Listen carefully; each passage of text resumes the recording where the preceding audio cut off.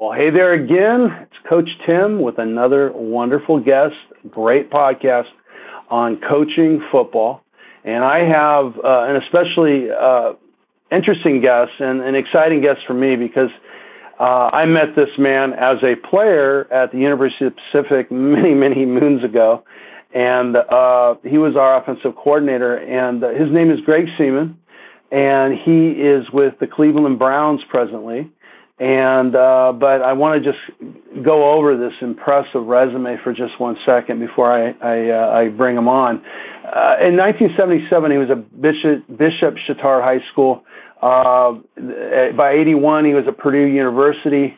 82, well, he was tight end in 81 and coached outside backers in 82. 83, went to Army. 85, 86. He was the OC at Pacific and brought the wishbone to the West Coast, and that got a lot of attention. And we're going to talk about Pacific in a little bit. But 87, 88, he went to Navy. 91 through 94, Akron as the OC. 95, 98, Cincinnati as the OC and QB coach. Miami in 1999. 2002, and he was the OC there. 2002, Dallas Cowboys tight ends and offensive quality control coach. 2003, Cincinnati Bengals coaching staff and advanced scouting. And 2004 through 15 with the Bengals as a scout and special projects.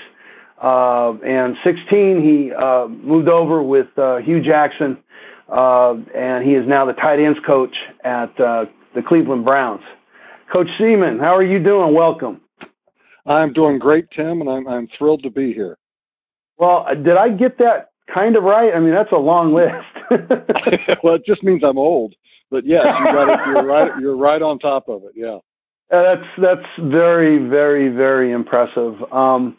Before we get into the main topics of the show, I did want to go back to University of Pacific and just mention, and we were kind of talking about this in pregame, there are so many coaches that came through homegrown alumni coaches, either at the pro level, at the high school level, like Coach Scotty Moe that we interviewed not too long ago, and at the youth level, as myself, most of my time's been at the youth level.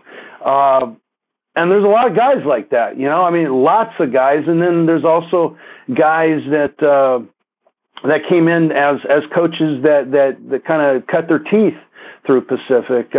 Would you like to talk about that just a little bit and what that experience there meant for you? Yeah, I was coaching outside linebackers at Purdue, and the defensive coordinator there was a guy named Bob Cope. And Bob had been an assistant coach at Pacific under Chester Caddis. And on that staff was Jim Coletto, who eventually became the offensive coordinator at UCLA and then the head coach at Purdue. And they coached Pete Carroll. Greg Robinson, who had a long run as a defensive coordinator in the NFL, was on that team.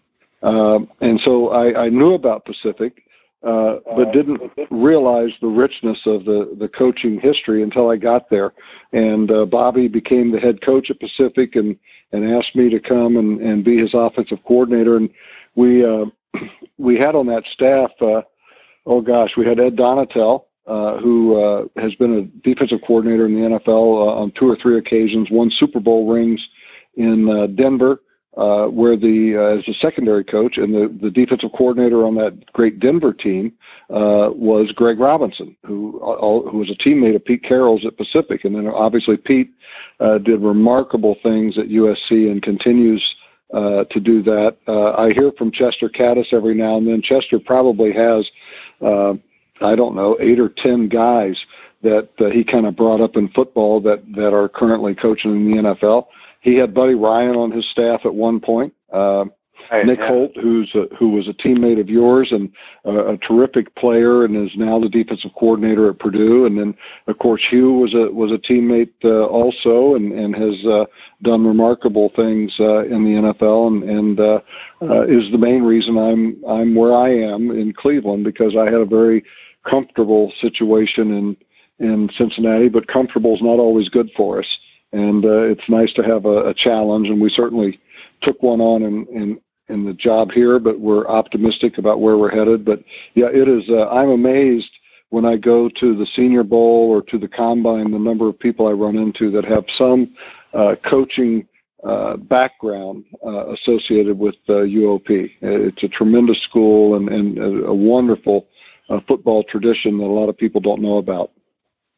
Yeah, that's a great wrap on that. That's it's every time I hear that, I'm blown away and proud that I had a chance to be part of that tradition. Coach, one of the things that one of the big reasons I wanted to talk to you is because I know through Scott Morrison and some others, you guys do some pretty heavy duty culture building in the NFL. You do big team building. You're always looking for building leaders. And at the levels that I have been at, it seems that we know that this stuff's a big deal, but it tends to fall into the world of cliche. Right. And there's really not a lot of meat on it. And so I was wondering if we could talk about a few of these things and sure. And how do you build a team? You know, how do you get them? Because let me back up. I've always been fascinated by guys that have all the talent in the world, and they go against a team that doesn't have as much talent, and the team without not as much talent wins. And a lot of times they'll win pretty handily. And I scratch my head and go, how's that happen? And I finally, through learning from guys like you and my mentors, that it's about culture building and team building. So I don't know if I'm using the same words that you would use, but how do you guys do that? You know, we do exactly the same things that any organization, that any youth football team, high school, college, or pro team does. I am a firm believer that every one of us wants to be a part of something that's special. In our league, if you take a player who's a veteran player and he's kind of bounced around in the league, and you send him currently to the New England Patriots, you will suddenly see him play at a level that he probably hasn't shown before. And so why is that? And it's because of who they are, what the culture that they've built, the tradition and the expectation, the bar that they've set. And players go there and they assimilate into that. And they play the very best football of their careers. On the other side of that, if they don't get to stay there very long. And I think that's a part of building any culture, any team, is there has to be a standard. And it comes down to the people that run that organization, whether it's the owners, the front office, in our case, the coaches, certainly, that has to be communicated. And it has to be communicated very clearly, and it has to be reinforced on a daily basis. There has to be a consistency to that. And what you find with athletes is they want that. They want to be a part of something that's better than the competition. They're willing to make sacrifices to be a part of something that will distinguish them. Everybody looks back on their career as a player or a coach, and they want to be proud of that career. And so if you are able to articulate to the players, this is what it's going to take for all of us to be successful. And this is the standard we're setting, and just have no mistake up front. This is what we need you to do, and we're going to enable you to do that. We're going to give you things to do that you're capable of, and I think that's a key point. There are coaches that have a system, and when the players can't be successful in that system, they tend to blame the players, and in reality, that's a coaching fault. My greatest experience in coaching was in 1983 and 84. I had been at Purdue University. We had had a run of NFL quarterbacks, and we were maybe a little ahead of the game, going no huddle and using the shotgun, using empty formations, and it was pretty good stuff. And my mentor, Jim Young, who had retired at Purdue briefly, came out of retirement and took the job at Army and asked me to go with him, and I was thrilled to have that chance to go with him. And we went there and we put in our system, and we immediately lost to people like Colgate and Harvard. We won 2 games. We were terrible, embarrassed by Navy and Matt McCallum in the only Army-Navy game played in the Rose Bowl in 1983. And we came in after the season, and we were all belittling our players, and woe is me, what are we doing here? You know, these guys can't compete. And Jim Young came in and promptly ripped our butts and said, you know, this is, number one, it's my fault because we're asking our players to do something that they can't possibly do. And he told us that we were going to put in the wishbone offense, and we all looked at him like he was crazy because nobody in the room had ever coached it. And we all got homework assignments. In my case, I went to Mississippi State and visited with Emory Bellard, who was the head coach there. He had invented the offense, and I spent a week with him. And then I went to UCLA and had a book in hand that Homer Smith had written back when Pepper Rogers was the head coach, and they were running the wishbone, and Homer had written this book about it. So we all went out, we gathered that information, we came back. People had visited Auburn and Alabama and Oklahoma and all the places that were running the offense, and we coached one another. And we said, okay, you know, Auburn's doing this with Bo Jackson and Lionel Little Train James. Those things won't work for us, but these plays will. And so we at the end decided, okay, this is the version of the wishbone that we can run, and we can be good at this. And I moved I'd been coaching tackles and tight ends. I moved to the running back position, which was awesome. And that offense, obviously, you had 3 of them. And we found a fullback who's now a full colonel in the Army, Doug Black, who was the heavyweight boxing champion of the academy. He was like 15th team on the football team. We made him our fullback, and we found a defensive back, Nate Sassaman, who had been an option quarterback up in Oregon in high school. We made him the quarterback. Well, they both gained over 1,000 yards in 1984. We won our first game against Colgate, who had beaten us the year before. In the second week, we had to go to Knoxville to play the University of Tennessee, and they were good as usual, but they had not spent one moment preparing for us. And we ended up in a 24-24 tie. And we went on to lead the nation in rushing. We beat Navy, we beat Air Force, and we went to the first bowl game in the history of West Point, and we beat Michigan State. And we weren't as talented, as you mentioned earlier, that kind of team, but we'd given our players something that they could believe in. And Hugh has a great saying, you know, when we're going to turn this thing around, we need to have our players, we need to give them little victories every day. They have to feel as if they are progressing. And that's what happened with that Army team. Certainly the Tennessee game, even though it wasn't a win, it was such a remarkable performance. We were like, 28-point underdogs, coming in, that they gained confidence. And it's because we had given them something to do that they were capable of, and then we held them to a very high standard. We couldn't afford to be a team that turned the ball over. We couldn't be a team that had penalties.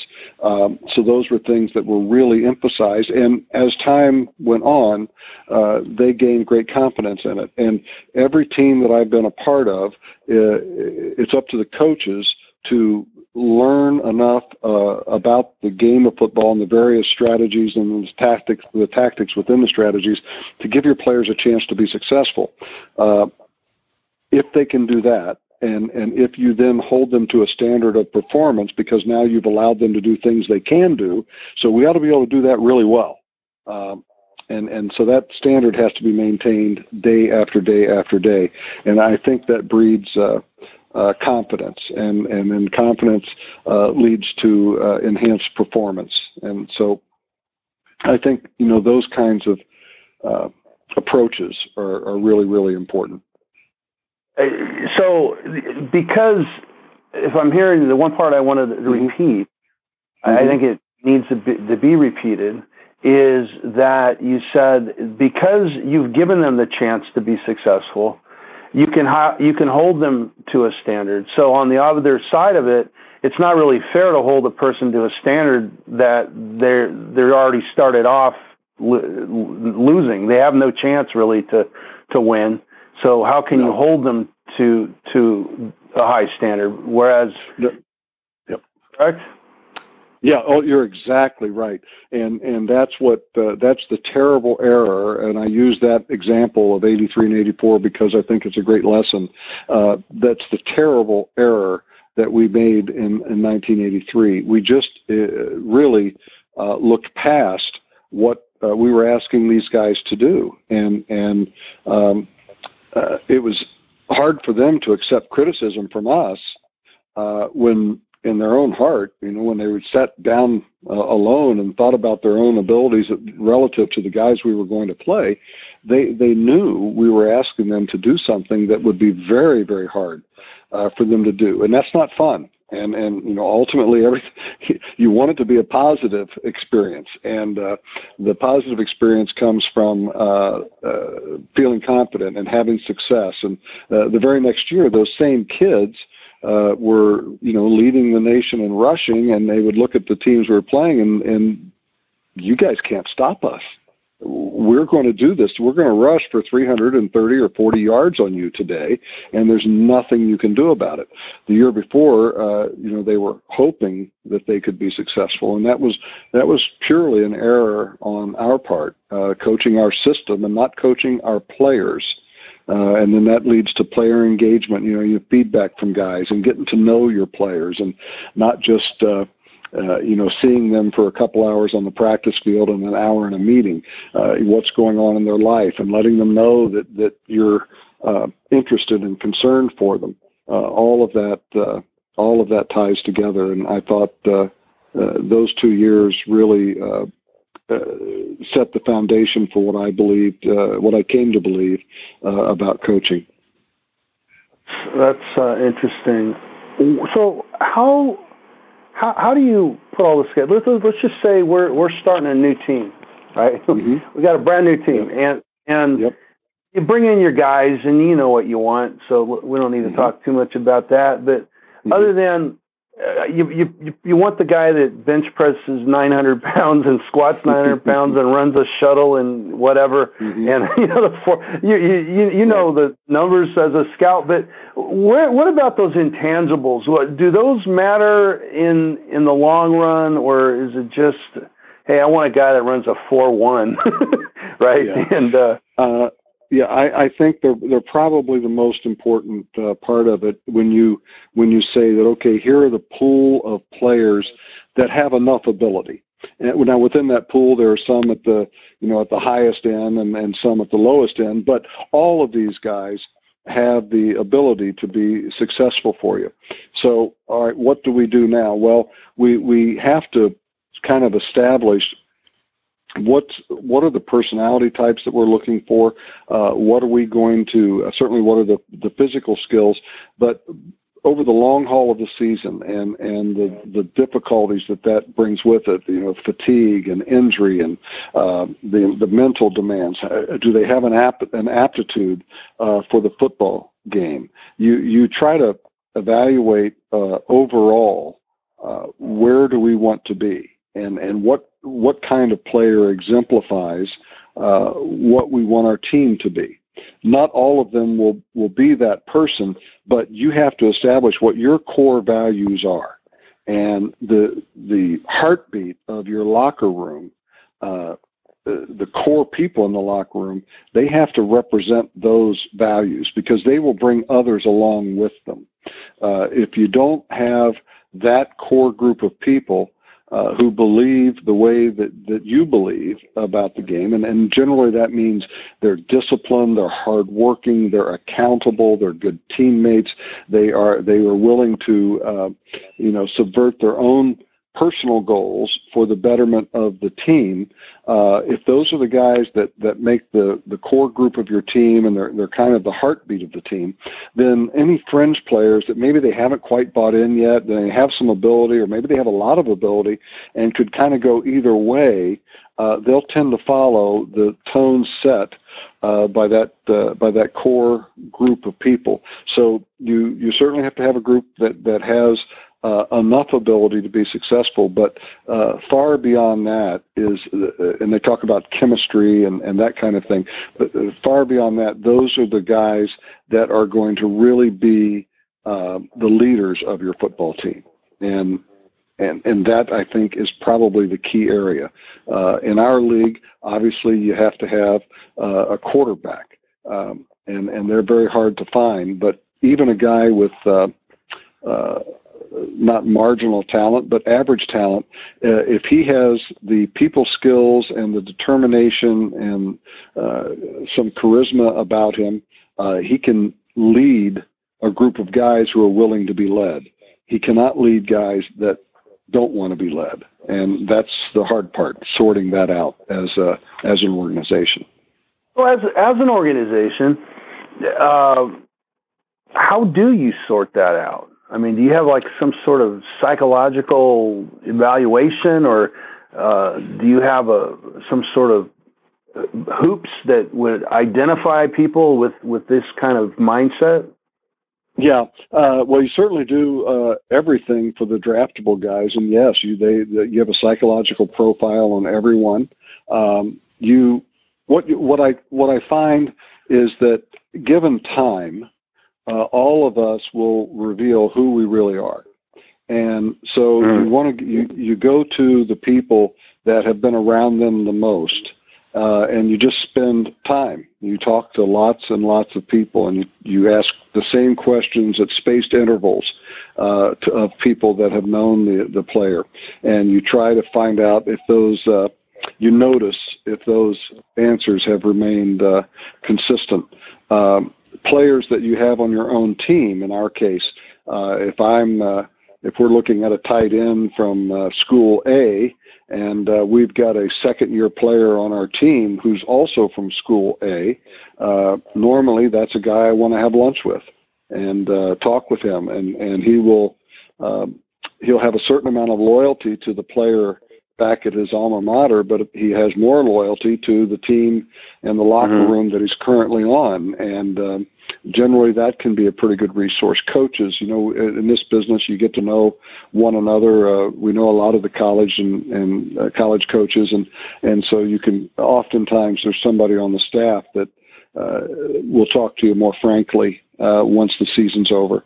And even then, you don't know how being in professional football and having maybe going from not having a checking account to suddenly having a 7-figure checking account, how that might affect the player.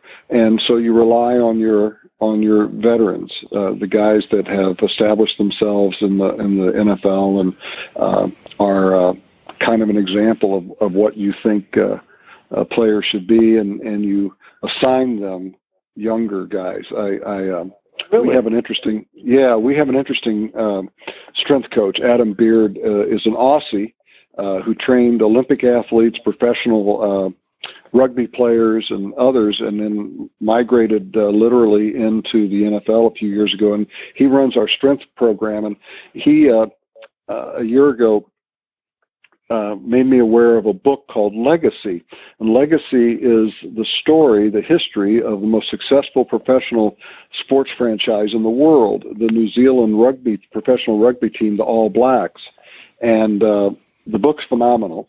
And it's all about team and culture building. And one of the things that they rely upon is storytellers. They think it's so important that those that had been a part of their legacy before have relationships with the ones that are a part of it now, that they tell them the story of the All Blacks. This is what we were, this is what we became, this is the standard, and this is why you will live up to that standard because you're one of us now. And it's very powerful, and they have been in existence, I think, since the late 19th century, at least maybe early 20th, but over 100 years. They've won more championships in their sport in the world than any team, including the New York Yankees and Manchester United and all of them. It's a wonderful story, but and it's an interesting story because I brought that to my tight ends, and I've got a good group of guys. I have a Princeton grad and I have a USC grad who this semester, Randall Telfer, is finishing up his MBA there. And then I have a young man, David Njoku, whose family migrated, mom and dad migrated from Nigeria and are quite successful in business. And there are like 9 kids, and one's a brain surgeon, one's an attorney, one's an engineer, and it's just an amazing group. And I brought this to them. Oh, achievers! Yeah, I told David. I said, David, you're a first-round draft pick in the NFL, and you're the low achiever in your family. And he laughed. He said, I know. He left Miami of Florida early, and he said, I've got to get that degree, like immediately, or my mom and dad are going to kill me. But in the discussion, having this kind of conversation with them, one of the points that came up, and I've come to really believe this, that as human beings, we are all in our very nature, we're tribal. When we're kids, the tribe is the family unit, and then that has certain qualities that the family instills in us. Good or bad or indifferent. And then as we mature and we go to school and we become adolescents, we join other groups, and they have their own set of values and standards. And all the way through adulthood, we tend to be with people that represent the values that we feel are our own.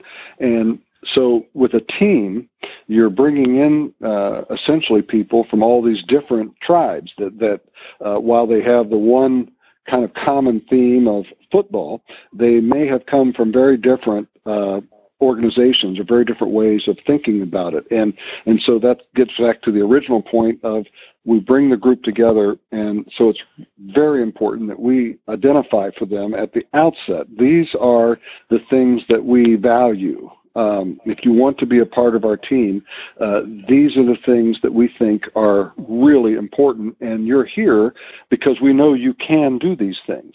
But now it's competitive, and not everyone will make it. So we want you to understand what we're looking for and what our expectations are from the outset. And then our job as coaches is to enable you, to help you do those things as well as you can possibly do them so that you can be a part of this group. And if you fall short, then we have to identify that for you immediately. And we also have to provide a path. Okay, this is where we're not getting A, B, or C done, but here's how we can fix that. And then help you in that regard. And in that way, it's always a positive motivation. We are trying to help you become what you can be and help you within the framework of our team accomplish the goals that you'd like to accomplish and overall the goals that we want to accomplish. And I think when you do that, everybody understands the rules. And as long as they are consistently reinforced or enforced, then you don't have issues, and you can move forward as a group because everyone understands what they are accountable for to themselves, to their teammates, to the coaches, to the organization. But it's shocking to me how often those things aren't clearly presented at the outset, and when that's the case, everyone kind of vies for their own position or stakes out their own territory. and that never benefits the team. So it's an easy thing to describe, but in practice it can be a difficult thing to do if you don't have people as coaches or leaders in the locker room who are willing to confront and discuss issues as they come up. And I thought that was one of the great things about the All Blacks, was this idea that the legacy of who we are, what we represent, and how we go about our business is presented to you by the coaches, by the leadership, but also by the storytellers, the guys that come back and say, you need to listen to this. This is where I was. It helped me get to this point. Now I'm no longer a part of this organization, but I am taking with me things that I learned about having a plan, setting goals, working every day toward those goals, being self-aware, being a good teammate, and they just reinforce all of that. So I think those are all the things that go together. The team is a living being of its own. It changes, and you have to be aware of what the pressures on it are, how people are falling short, who's succeeding, and who might you pair in a mentoring relationship with another player who you value but isn't there yet. Those are things that require thought and attention, really on a daily basis. One thing that you said was you talked about rules. These are the rules. We talked about core values and values, and I think we all know what rules mean. I think that's pretty straightforward. But values is something that I think it's one of those words that you think you know what it means, but I think everybody kind of sometimes has a different idea of what it means. Can you say what does it mean to you, and then how do you come up with those? Where do those values come from, and then how do you translate it to the next step, which is tell me if I'm wrong, setting the rules, and which ends up really kind of defining the culture that you're going for. But if I don't want to put words in your mouth, but that's the way that I understand it. So how do you create those values? Where are they coming from? They come from the team. We had a great experience a year or so ago. We brought in a team of about a half dozen former Navy SEALs. Probably no better team in the world. And they shared, spent a lot of time with them and with our players. And a lot of it was just open discussion. And the SEALs have a written ethos that each individual signs on to.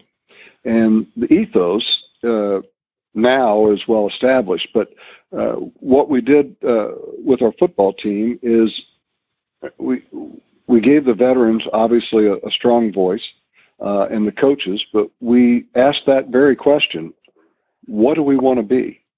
If we want to win a world championship, we can identify for you, these are the things that world championship teams do. They don't turn the ball over, they get turnovers, they play good defense, they're not penalized heavily, and blah, blah, blah. You can go down the list. But how do we get there, and how do we set the standard? And so the players and the coaches worked together, and we established a criteria. What is a Cleveland Brown, for example? And what are the things that we value? And we value things like consistency, things like effort, things like knowledge, things like preparation. And so every group is probably a little bit different, but playing like a pro, what does that mean? It means being prepared and giving your best effort, and talking every day about these things with your teammates, being willing to hold a teammate accountable who's falling short of that. So I think that it has to be something that the players are involved in as well. At least at our level, they're pretty mature guys. And then once it's agreed upon, it's very easy to hold everyone accountable to it because we all signed on to it. We all put our name there and said, yes, this is what I believe in.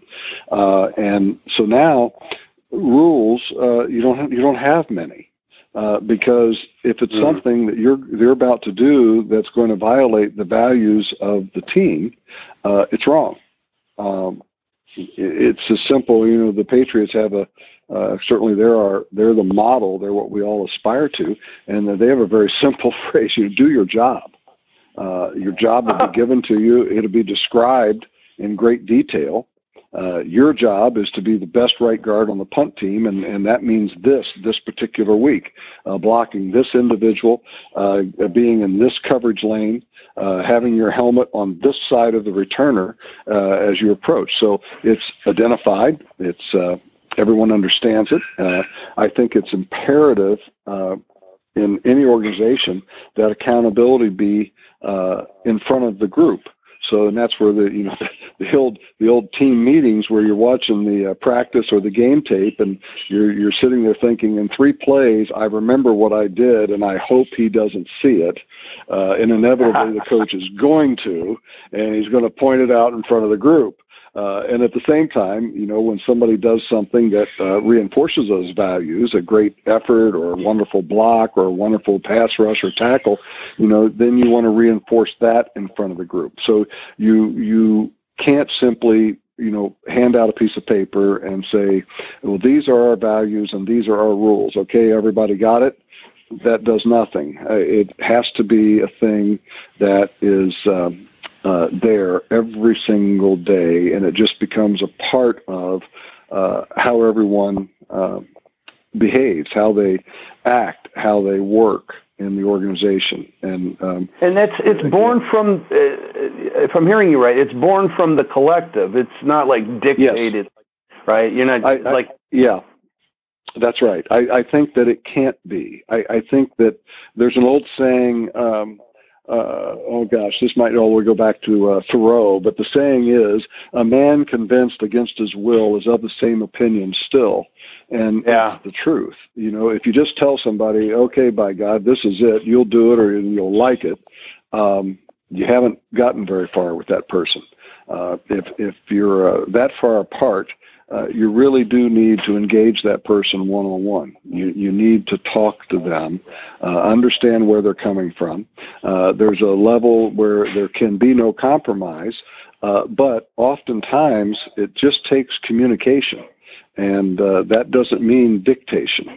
And so I think that a lot of times coaches, we fail in that regard because we don't take the time to really talk with the athlete and help them to understand where we're coming from. And not infrequently they will make a point that you're thinking, oh, well, I understand there's some validity to that. Now, we're not going to compromise a core value, but if there's something that has been presented in a way that conflicts with that, or the player just doesn't see as fair, and fairness is important, it's good that we're aware of that. And now we can maybe take a little bit different path with the group, or at least with that individual, to get him, where you'd like him to be. So, the collective group has to be, the term, the cliche is,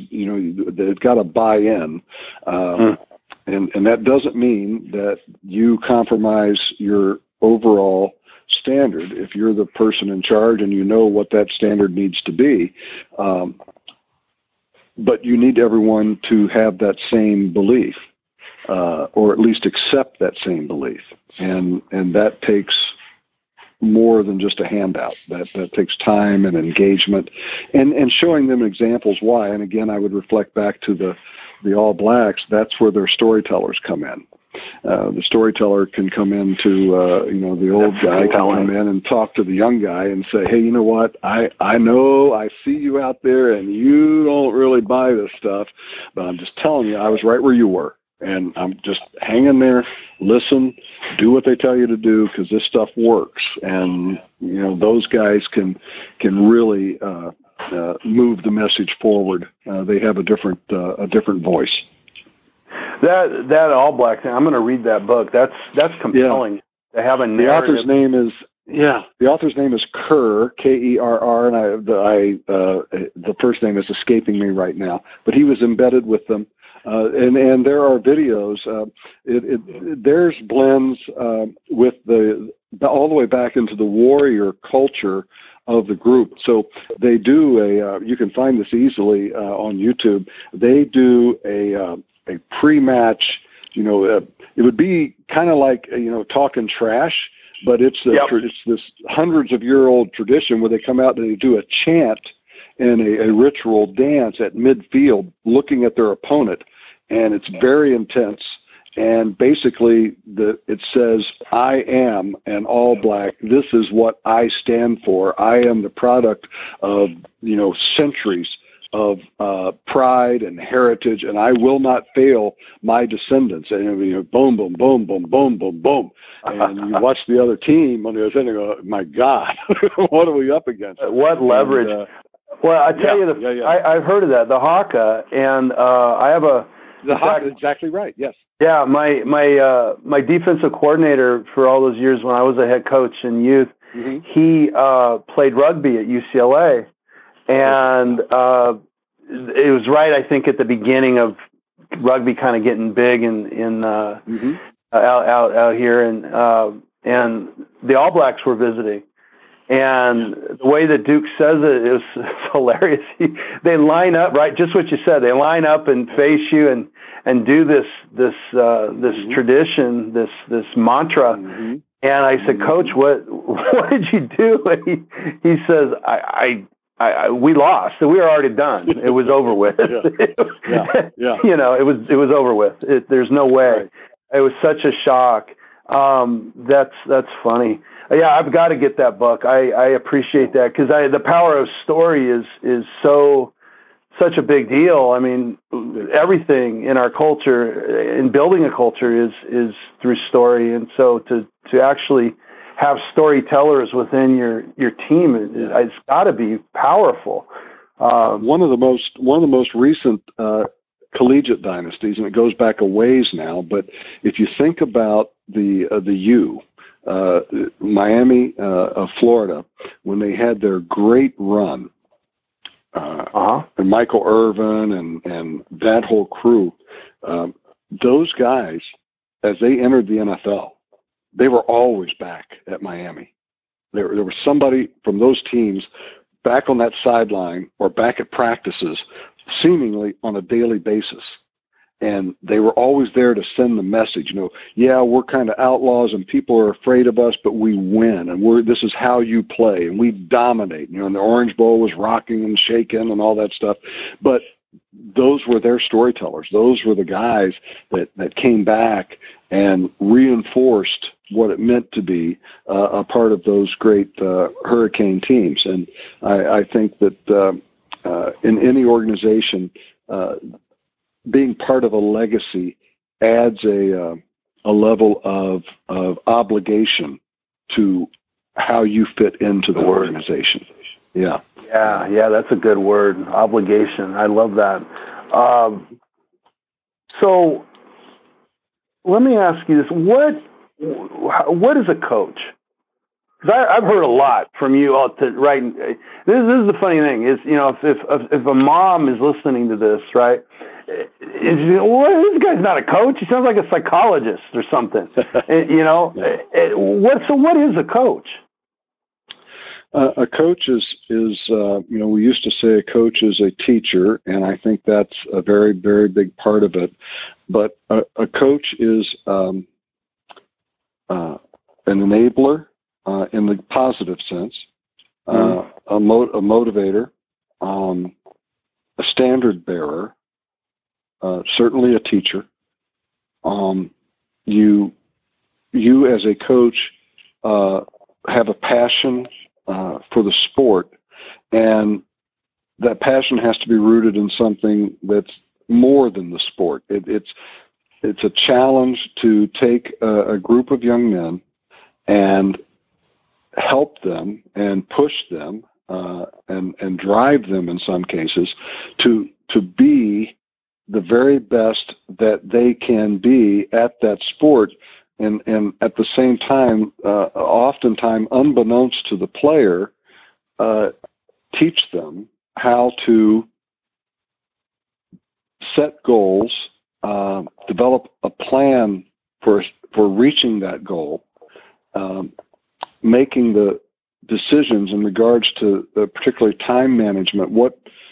What blocks of time are you willing to sacrifice to get to where you want to go?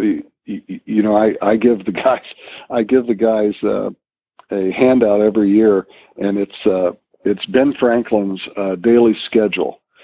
He might have put it in Poor Richard's Almanac. It's certainly in a couple of his biographies, but it just laid out his schedule. I mean, this is a guy who was a scientist, inventor, philosopher, politician, I mean, just everything. And he had a very simple daily schedule. You know, he would get up and he had written down his to-do list for the day, things that I want to accomplish, and then he blocked it out. And at the end of the day, it said, what good have I done today? And he would recount, he would do a summary of his day's activities, and did they match up with that to-do list at the beginning of the day? Again, easy to write down, hard to do.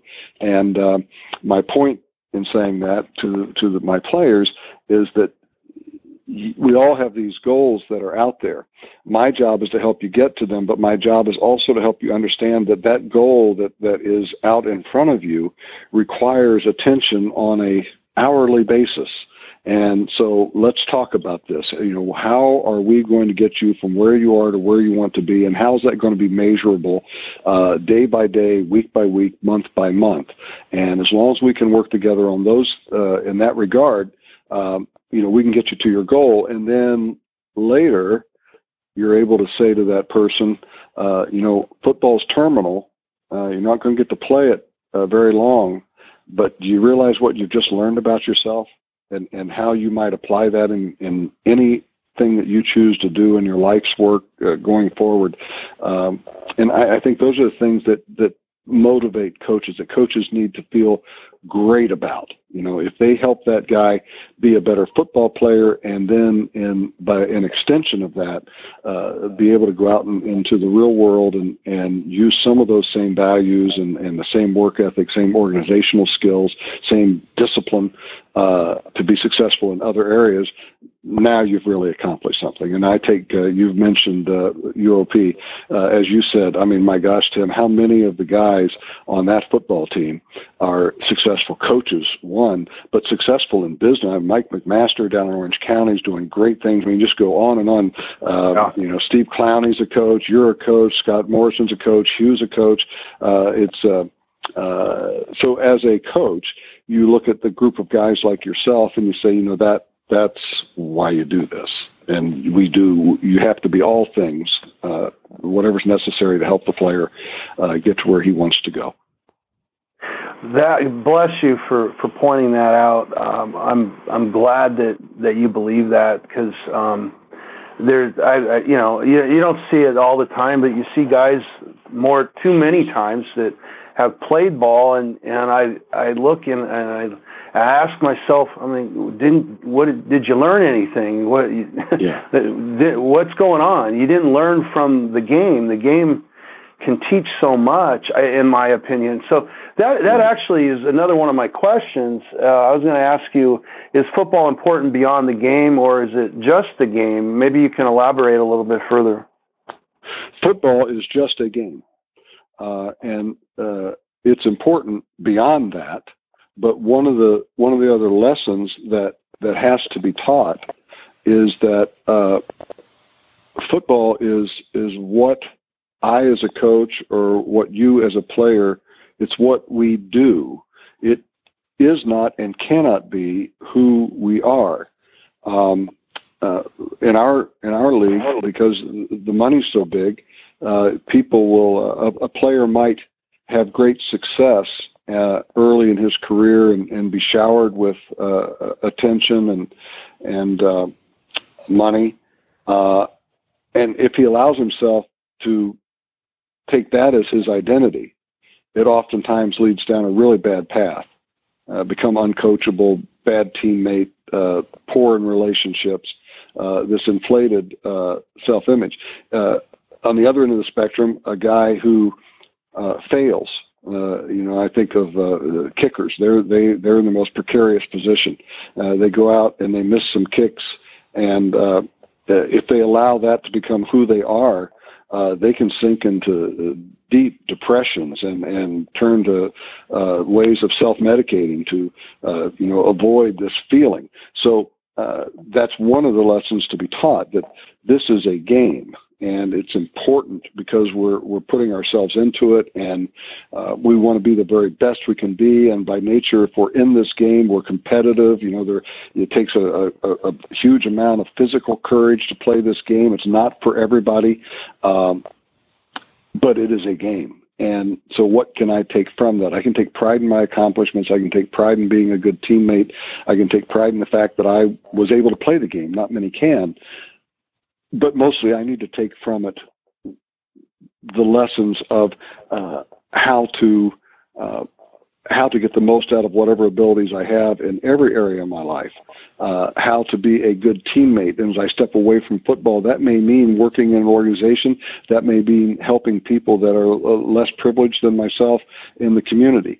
Those are the things that we really try to, even in our league, which is such a business, the good teams, everybody, the best players subjugate themselves to the team, and they work outside of the game in the same way. They're not driven by ego. They're driven by accomplishment and taking on a task and doing it as well as they can, finding a situation and trying to make it better than it was before they got there. Those are the kinds of attributes and values that you hope that guys take away from the game, and even at our level, guys are going to leave this game at 30 years of age or before, oftentimes, and if they have learned those things, they can carry them on to the other aspects of their life and be very successful.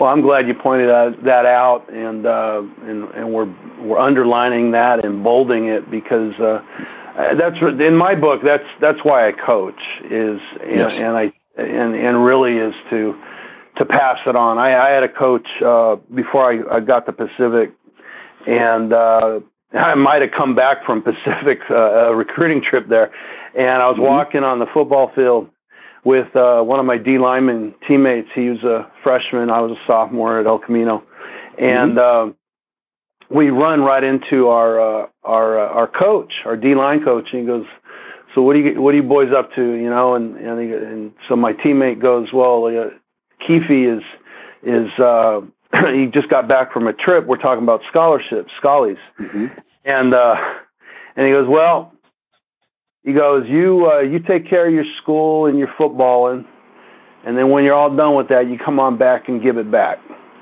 There you go. And man, that never left me.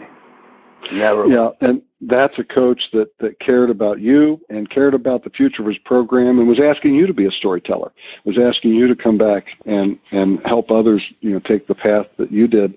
And I'm sad to say that in this business, particularly today in coaching, the money has gotten so big that not as many coaches, I don't think, are necessarily in it for those reasons. I had left a school a number of years ago to take another job, and I had a young quarterback that I had coached, and he called me in the spring of that first year that I was gone, and he was very upset. And I asked him what had happened, and the guy that had replaced me, who currently is a head coach at a major university, he said, "Coach," he said, I don't know what to do. He said, about twice a week we have these quarterback meetings, and his phone will ring, and he'll ask us to step outside of his office, and he closes the door. He said, but we can hear him, and he's in there talking about trying to get another job and how much he hates it here, and it's not where he wants to be. And I ended up, you counsel the guy, the player, because you care about him, but he ended up having a terrible experience because the coach was about the coach and not about the players, and resultantly they weren't very good. So not everybody's in it for the right reasons, but I think when it's right, like we said at the outset, everybody wants to be part of something that's special, and it's special when everybody's on the same page, everybody's driving, in the same direction and has the same core beliefs and values, or they've come to believe those things. Then it's beautiful, it's fun, it's a great magical. Yeah. It's absolutely beautiful is the word you use. It is. It's unbelievable. Mm-hmm. I've been lucky to be a part of a few of those, and you're just watching magic happen. It's great. Well, I want to ask you, what legacy do you wish to leave behind when you finish coaching? I think I want to be able to say that I gave the game and my players the best of my abilities, that the players that I coached benefited from my technical knowledge, but more so from things that I could show them that carried over into the rest of their lives. I take great pride and a lot of really good feeling when I talk to guys like yourself, like Scott Morrison, like countless other guys that I hear from that are happy for the experience that they had, that feel like it benefited them in some way. Those are the things that are most lasting. So again, it's cliches, but it's the relationships. It's time spent when things are bad and when things are good, and overcoming adversity or coming back from injury, and helping somebody, achieve something that they really want and maybe didn't know how to do. So it would be a very quiet legacy. It's a personal. In that regard, I think those are the things that would matter most to me. If people that I worked with feel that I did right by them and that I helped them in some way, that's something that probably just them and myself will ever know, but it's the most important part of whatever legacy I think there might be. That's beautiful, Coach. I love it. Normally, I'd want to just end on that because that was so good, but I want to bring it back to Pacific. I want to bring it back to Pacific really quick, and I'll tie it into something we were talking about a second ago. So I was listening, and I quote this all the time. I was listening to an audio that Tony Robbins did of the great John Wooden, and I think it was Wooden's last interview, in fact. And the part that lives with me, I keep thinking about it, is when asked about his winnings and stuff, and he'll talk about the kids later on in their life as lawyers, doctors, ministers, whatever, leaders of society, right? And so in order to tell that story, he said, there's a football coach, Amos Alonzo Stagg. He goes, I never knew him, but I knew of him, and he influenced me. And the kids these days don't know who Amos Alonzo Stagg was, but at one time he was winningest football coach in football. And he coached at Pacific in, I think, the 40s, if I'm not mistaken. Yeah. The 40s of his career, And the local high school's named after him and whatnot. The stadium used to be called. Anyway, so the story goes, as Wooden tells it, that Amos Alonzo Stagg, Coach Stagg, was asked about what he thought about his kids' success this season. And he said, I won't know for another 20 years. Yeah. And that's deep. And I told that to Scott, and he goes, "Oh, I quote that all the time, Tim." So, yes. Yes. It's great stuff. But hey, Coach, man, you just laid down some wisdom and truth and knowledge, and this is something for any coach that cares, that needs to study. And I really deeply appreciate you giving us your time. Well, thank you so much. It's an honor to get a chance to visit with you. I'm proud of you and your teammates. All the guys at Pacific have just done great things. And this has been fun. Really has. Thank you, Tim. Well, thank you, and best of luck. And tell Coach Jackson I said hello. Go Tigers, go Browns. And there you go. We'll talk to you soon, Coach. All right, Tim. Thank you. Thank you.